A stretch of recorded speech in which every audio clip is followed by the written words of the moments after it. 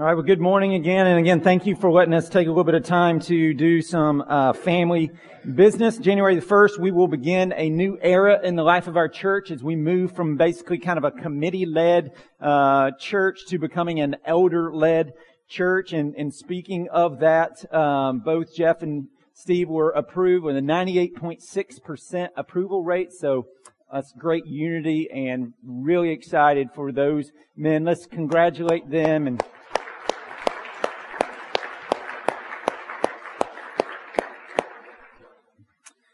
it's just been a great process that the Lord's taken us to, and in the midst of it, even as we're seeking to grow in our ability to minister to the Lord, this past year, 37 covenant members joined and became covenant members, not counting their kids, so the Lord's continuing to add to our number day by day, and so we're excited about that. This morning, as I told you last week, I said last week was the penultimate. That means this week is the final sermon through this long series in Luke.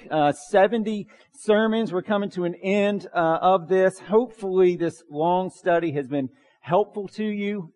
This book was written by Luke to a Roman official named Theophilus, also to us, just to help him and us better understand both the person of Jesus, who He is, and the work of Jesus, what He came to do. And so I pray that over this last really 2 years with a lot of interruptions, this has been helpful to you in stirring your affections for the person and work of Christ. But finishing up today, December the 10th, is really fitting in the midst of this Advent season that we're in. And sometimes at Providence, we formally recognize Advent and we go through the traditional lighting of the candle week by week with hope and peace and joy and love in Christ. This year we're not doing that, but we will reference it on our Christmas Eve service. We'll light the Advent wreath that Sunday. That is Sunday this year. But Advent is all about expectation. It's all about anticipation. All right? And so in the Old Testament, the people of God were expecting and anticipating and wanting and longing for the Messiah to appear. And then He came, His first Advent. And that's what we celebrate at Christmas. But today we are still longing for Advent, and it's the second Advent when Christ returns to the earth and restores all that's been broken. We talked about this last week. And sin is no more. And death is no more. And sorrow and pain and injustice and hatred, all these things go extinct. And they're replaced solely by being in the presence of God and the restoration of all that's been broken. And so we're longing for that. And we look forward to that guaranteed hope that's coming, that day is coming. And so the second Advent, we're longing for that. But the return of Christ, this second Advent, necessarily implies that He has gone away. And that's what we have before us this morning at the end of Luke. We have Christ's ascension back into heaven. And I think when we think about when Christ ascended back into heaven, I don't think that work of Christ gets near the press or attention that it deserves. Because as we mine into it, it has massive implications of great joy for all His people. And so this morning I'm hoping I can open your eyes to a few of those things, and that we would be helped and encouraged by them this morning. So the way I'd like to make our way through this is by answering and looking at 3 simple questions. All right, 3 simple questions. Number 1, what happened? All right. Number 2, what it means. And then number 3, how should we respond? All right, so what happened, what it means, and then how should we respond? And for the first one, what happened, we're just going to read the Bible. All right, it'll be very simple with this. We're just going to read the Bible. Obviously, we're going to look at Luke chapter 24 here. But Luke actually records the ascension of Jesus twice. He does so once at the end of his gospel here, Luke 24. But then he also does so at the beginning of the sequel book he wrote, which we know is the book of Acts. And so the Ascension kind of serves as the bridge between his first book and his second book, both of which he dedicated to this high-ranking Roman official, Theophilus, who was either maybe a new believer or just a skeptic. That's why at the beginning of this whole series we said, hey, this is a series, Skeptics Welcome. That's what he's doing here. He's writing to those who might be skeptical And he gave Luke as an orderly account. And so we'll look at Luke 24 and we will look at Acts chapter 1. So page 885 for Luke 24, page 909 for Acts chapter 1 in the Bibles around you. Let's read together. Starting in Luke, verse 44.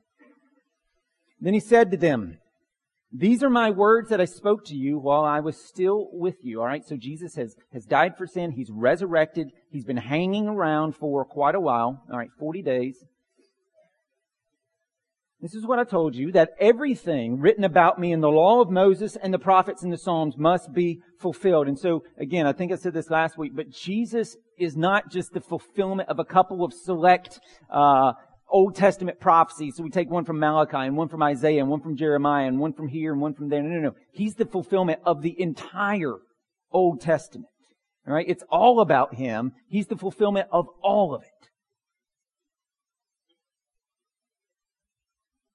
Everything written about me in the law of Moses and the prophets and the Psalms must be fulfilled. Verse 45. Then He opened their minds to understand the Scriptures and said to them, "Thus it is written, that the Christ should suffer and on the third day rise from the dead, and that repentance and forgiveness of sins should be proclaimed in His name," Jesus, "to all nations, beginning from Jerusalem. You are witnesses of these things. And behold, I'm sending the promise of my Father, Holy Spirit, upon you. But stay in the city until you are clothed with power from on high." The Holy Spirit coming on the day of Pentecost, Acts 2. And then He led them out as far as Bethany, and lifting up His hands, He blessed them. And while He blessed them, He parted from them and was carried up into heaven. And they worshipped Him and returned to Jerusalem with great joy, and were continually in the temple blessing God. Acts chapter 1. Luke, writing about the same event, writes it this way. "In the first book, O Theophilus, I have dealt with all that Jesus began to do and teach until the day when He was taken up, after He had given commands through the Holy Spirit to the apostles whom He had chosen. He presented Himself alive to them after His suffering by many proofs, appearing to them during 40 days and speaking about the kingdom of God." So this ascension, this is 40 days after the resurrection. So Jesus hung out on the earth for almost 6 weeks after His resurrection, making multiple appearances to multiple people. In fact, 1 Corinthians 15 records it this way. He appeared to Cephas, then to the 12. Then He appeared to more than 500 brothers at one time, most of whom are still alive, though some have fallen asleep. So Paul, when he wrote to the church at Corinth, was saying, listen, there's 500 cats back in Jerusalem who saw Him. If you don't believe me, most of them are still alive. Go ask them. Then He appeared to James, and then to all the apostles. All right, so for 40 days, many proofs. Verse 4, "And while staying with them, He ordered them not to depart from Jerusalem, but to wait for the promise of the Father, which He said, 'You heard from me. For John baptized with water, but you will be baptized with the Holy Spirit not many days from now.'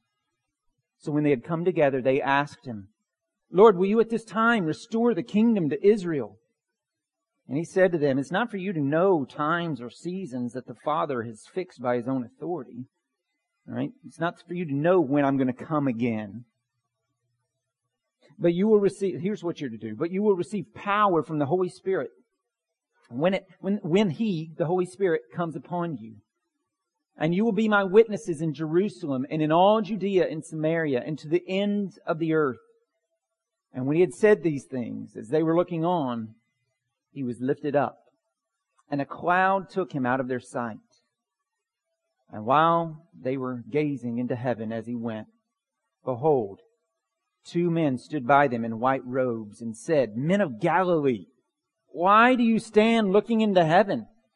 This Jesus who was taken up from you into heaven will come in the same way as you saw Him go into heaven." Second coming, second advent.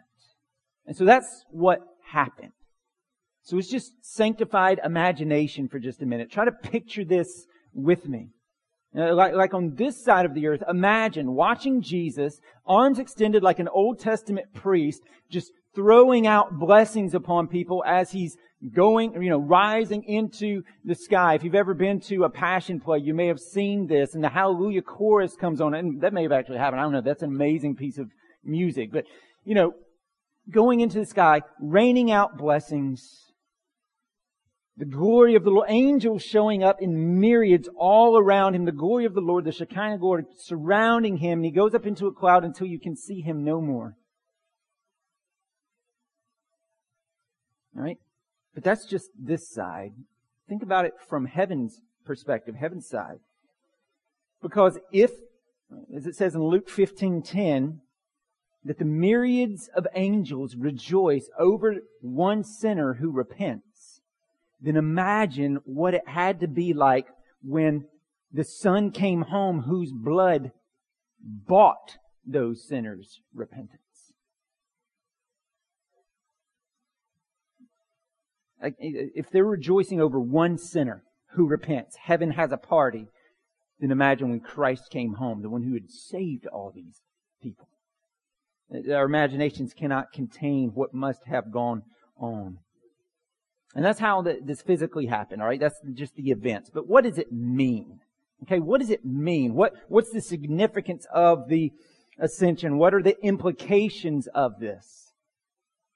One of the implications has to do with what is sometimes referred to as Christ's session. Okay, that's an old word. We don't use it that way anymore. But what that is meaning, what that means is that this ascending into heaven and this celebration was all about the exaltation and the coronation of Jesus to the right hand of the Father. And so Hebrews chapter 1 says this, verse 3.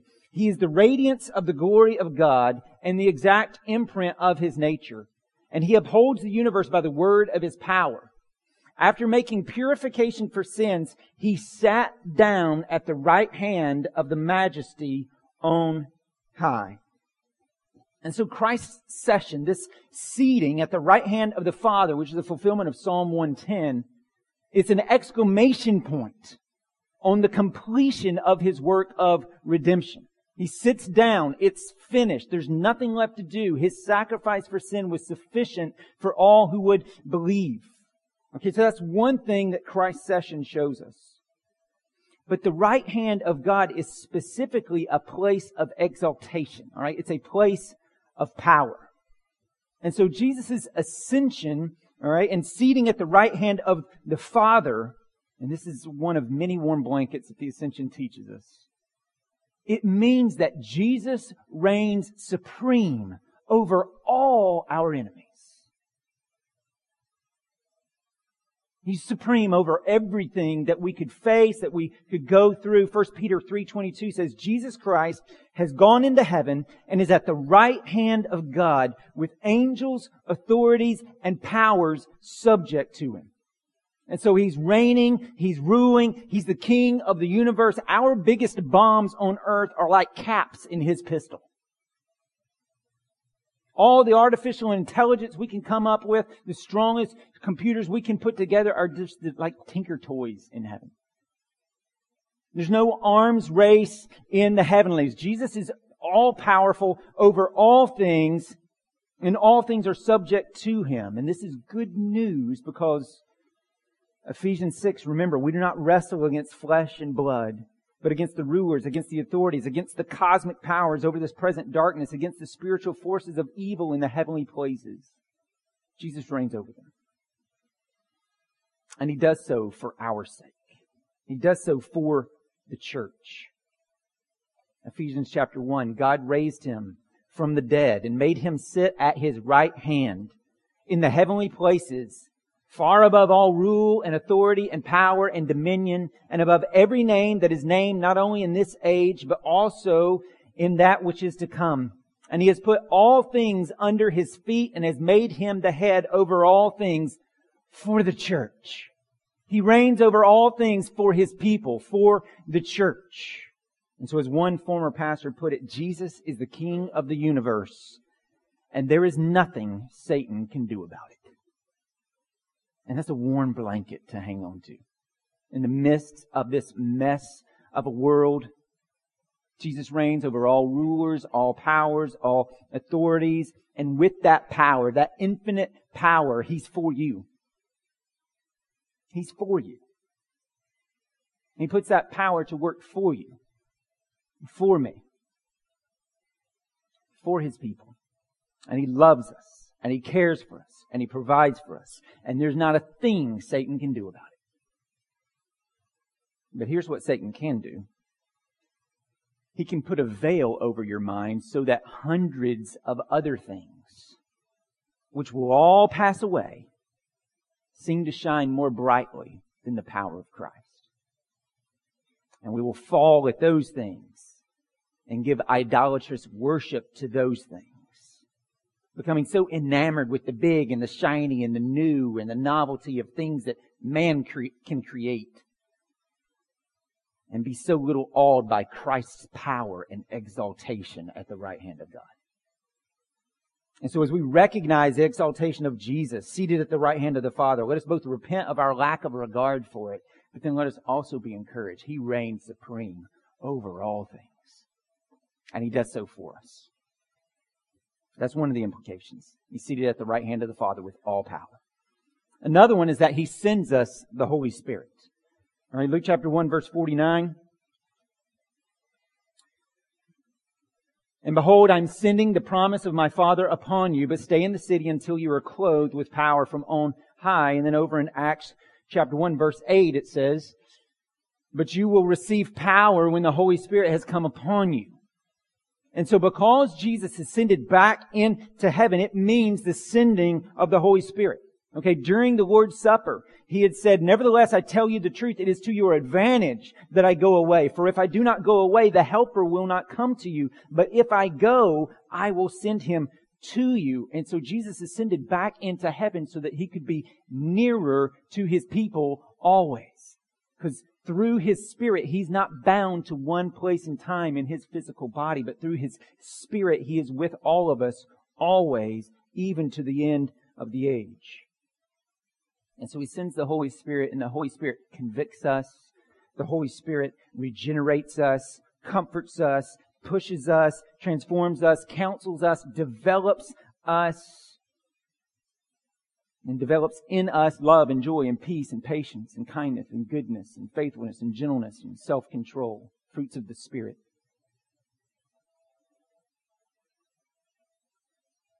But when Jesus speaks in the book of Acts, he specifically links ministry to the power of the Holy Spirit.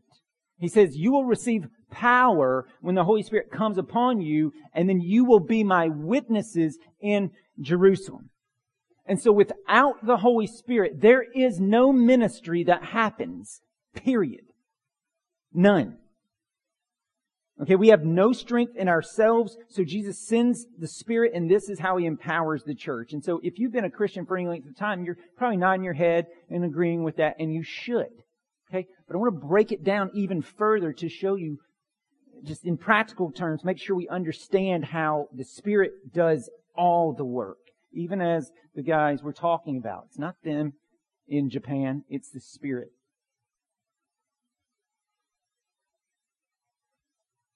Because when we think about ministry, understand this.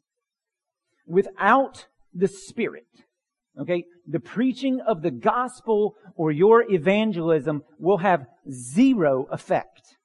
None. I don't care how persuasive you are, how zilch, nada, no effect whatsoever. Doesn't matter what you say, without the Spirit, no effect at all. And that's because faith in Christ and repentance for sin are gifts of the Holy Spirit. No one ever came to faith in Christ without the Spirit's regenerating work. Ephesians 2:8 says, for it is by grace that you've been saved through faith, and this is what? This faith is not of your own doing. It's the gift of God.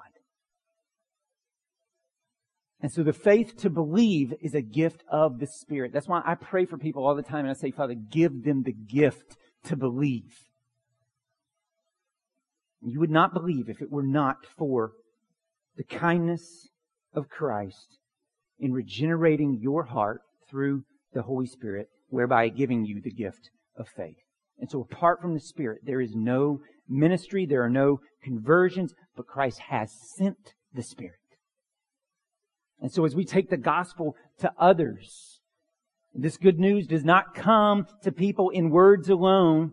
The 1 Thessalonians chapter 1, now it comes also in power and in the Holy Spirit, and so it will have an effect. Because the Spirit is with us. But there's more. There's another implication of the ascension. And it's that Christ now, as our great high priest, intercedes for us. Okay, He intercedes for us. Romans 8:34. Who is to condemn? Christ Jesus is the one who died. More than that, who was raised, who is at the right hand of God, who indeed is interceding for us. Hebrews 7:25. Jesus is able to save to the uttermost those who draw near to God through Him, since He always lives to make intercessions for them. And this is another, at least for me, hugely warm blanket for my soul. That this exalted, reigning and ruling Son of God prays for me. He intercedes before the Father for me. And for you. And here's the good news. He's Jesus. His prayers don't fail. They always work, happen, are answered the way He wants, the way He desires. His prayers don't fail. And so hang on to that. And pull it as a warm blanket around your soul in the midst of whatever you're going on, whatever situations you face in life, whatever hurts, worries, stumbles, whatever it may be. The Savior of sinner holds you in His hands. He carries you through it, and all the time He's praying for you. I mean, in the midst of your chronic pain, Jesus is praying that your physical weakness will not stop you from trusting in His goodness. In the midst of your troubled marriage, Jesus is praying that your alienation will not stop you from trusting His love. That He is there and that He never walks out. He never leaves. He never forsakes. In the midst of your financial struggles, Jesus is praying that our urgent concern about paying the bills will not stop us from trusting in Him to provide for them. In the midst of our secret discouragement or depression, Jesus is praying that in our dark night of the soul, we will not stop trusting in Him to lead us into the light. In the midst of our wandering again and again and again into sin, Jesus is praying that we will not stop trusting in His forgiveness. He's praying, as we study in Luke 22, that our faith will not fail. And in a million other ways, Jesus is praying for you. And then a fourth implication, real quick, is that Jesus will come again. Acts chapter 1, verse 11. Men of Galilee, why do you stand looking into heaven? This Jesus, who is taken up from you into heaven, will come in the same way as you saw Him go into heaven. And so this is just another reason why the disciples could walk away from that moment with joy. Jesus, just a few weeks before, had promised them, Luke 21:26, for the power of the heavens will be shaken, and then they will see the Son of Man coming in a cloud with power and great glory. He's coming again, as we talked about last week, and He's coming with restoration to fix all that's gone wrong in the world. And sin and death and sorrow and pain and hatred and greed and injustice will be extinct. And forever we will be with our Lord in the new heavens and the new earth, full restoration of all things. And if His followers rejoice at His going away and return to Jerusalem with great joy, what kind of joy are we going to have when He comes again? What a day of rejoicing that will be. And so the implications of the ascension are just such warm blankets for the soul. It reminds us He's reigning and He's ruling in supreme power over all things and all of our enemies, and nothing can touch us unless Christ allows it. It reminds us that He's given us the Holy Spirit, and the Spirit is with us always. It reminds us that Jesus is praying for us and concerned with us and loves us and cares for us always, and that He will come again. All right? All these warm blankets, these implications of the ascension. And so then how should we respond? What should we do on the backside of that, of knowing those things? We should respond exactly the way Jesus' followers did, with worship and witness. All right, how should we respond? We should respond with worship and witness, and not worship just as singing, okay, but life. Because all of life is worship. Not just singing. All of life is worship. God created all of it, and He doesn't say, hey, give me this little slice of your life. He says, give me your life. And then together, live your life for me and with me and in me and through me. And so your job and your school, your relationships, your hobbies, all of these are to be places of worship. 1 Corinthians 10:31, so whether you eat or drink or whatever you do all to the glory of God. All of it. And so we respond to the ascension of Jesus with worship for who He is, the Son of God, and what He's done. Life, death, resurrection, and ascension back to heaven. And so worship Him, be enamored with Him, love Him, enjoy Him, and let that fuel a heart of witness. Because everybody needs to know Jesus. Everybody. I mean, Luke 24 says that repentance and forgiveness of sins should be proclaimed in the name of Jesus to all nations. Right? Not geopolitical states. He's talking about people groups. People separated off by linguistic or ethnic diversity that form their own people group.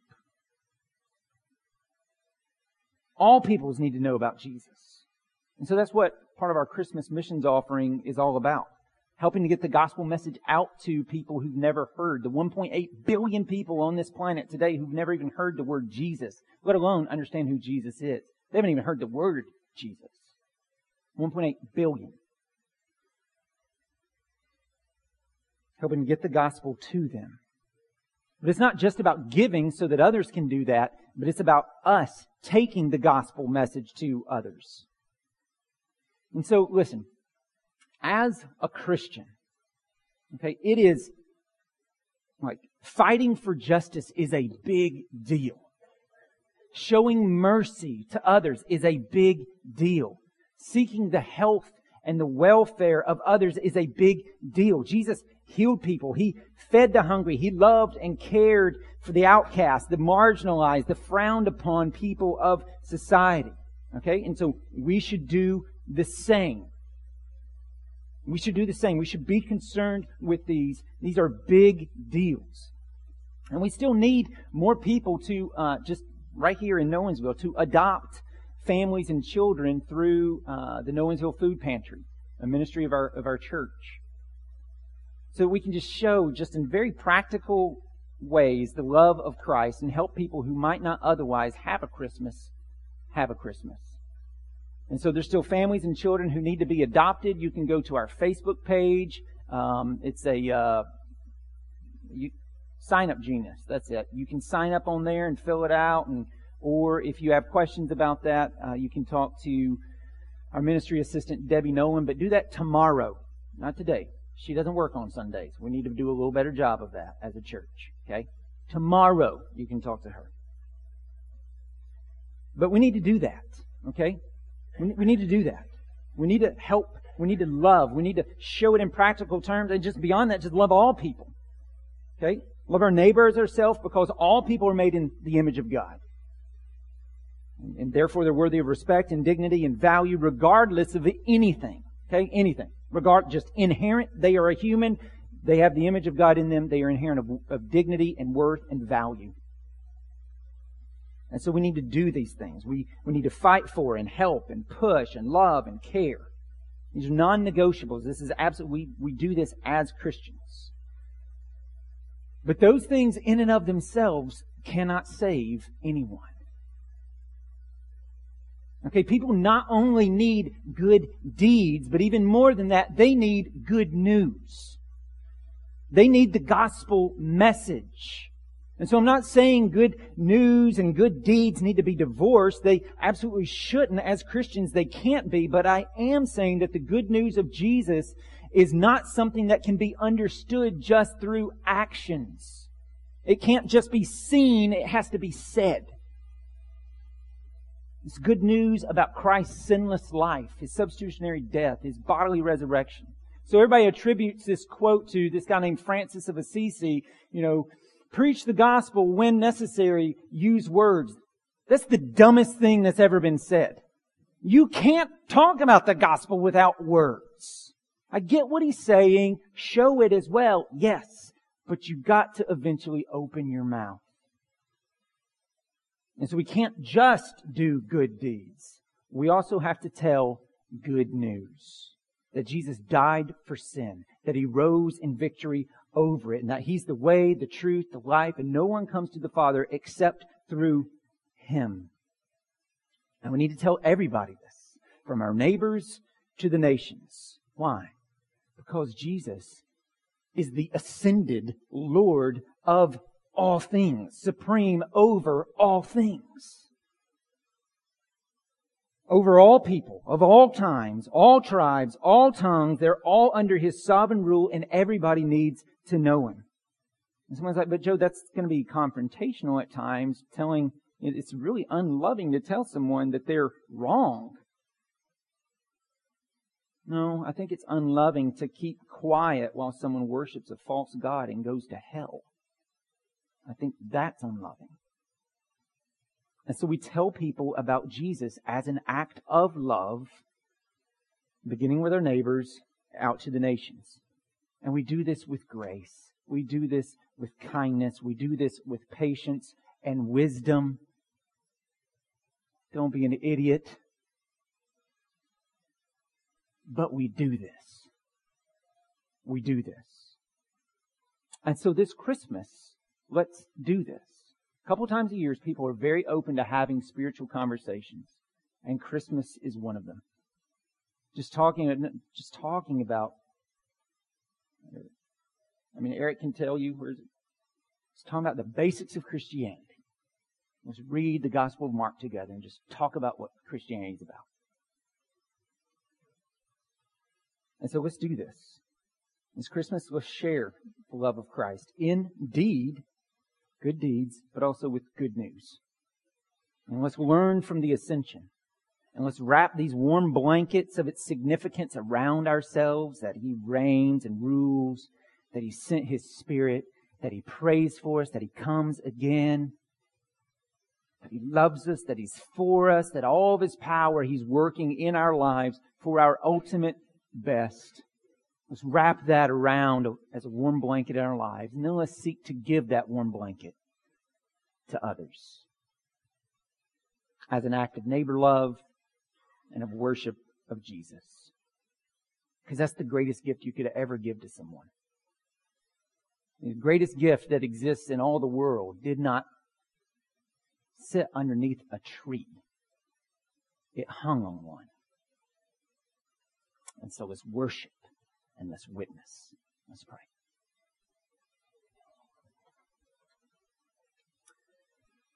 Father, You are holy. You are a big God. And would You inflame our hearts with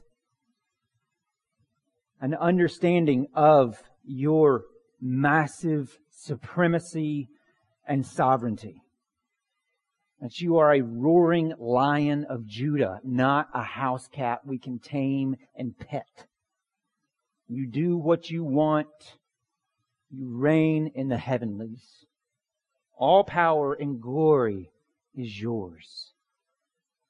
And You have exalted Jesus at Your right hand. And we thank You for this hope that You are in control and You are supreme.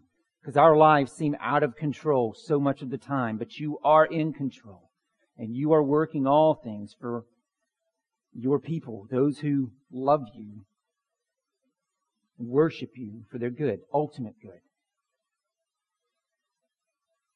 And You comfort us with Your Spirit. And Jesus, You pray for us. And we long for the second advent.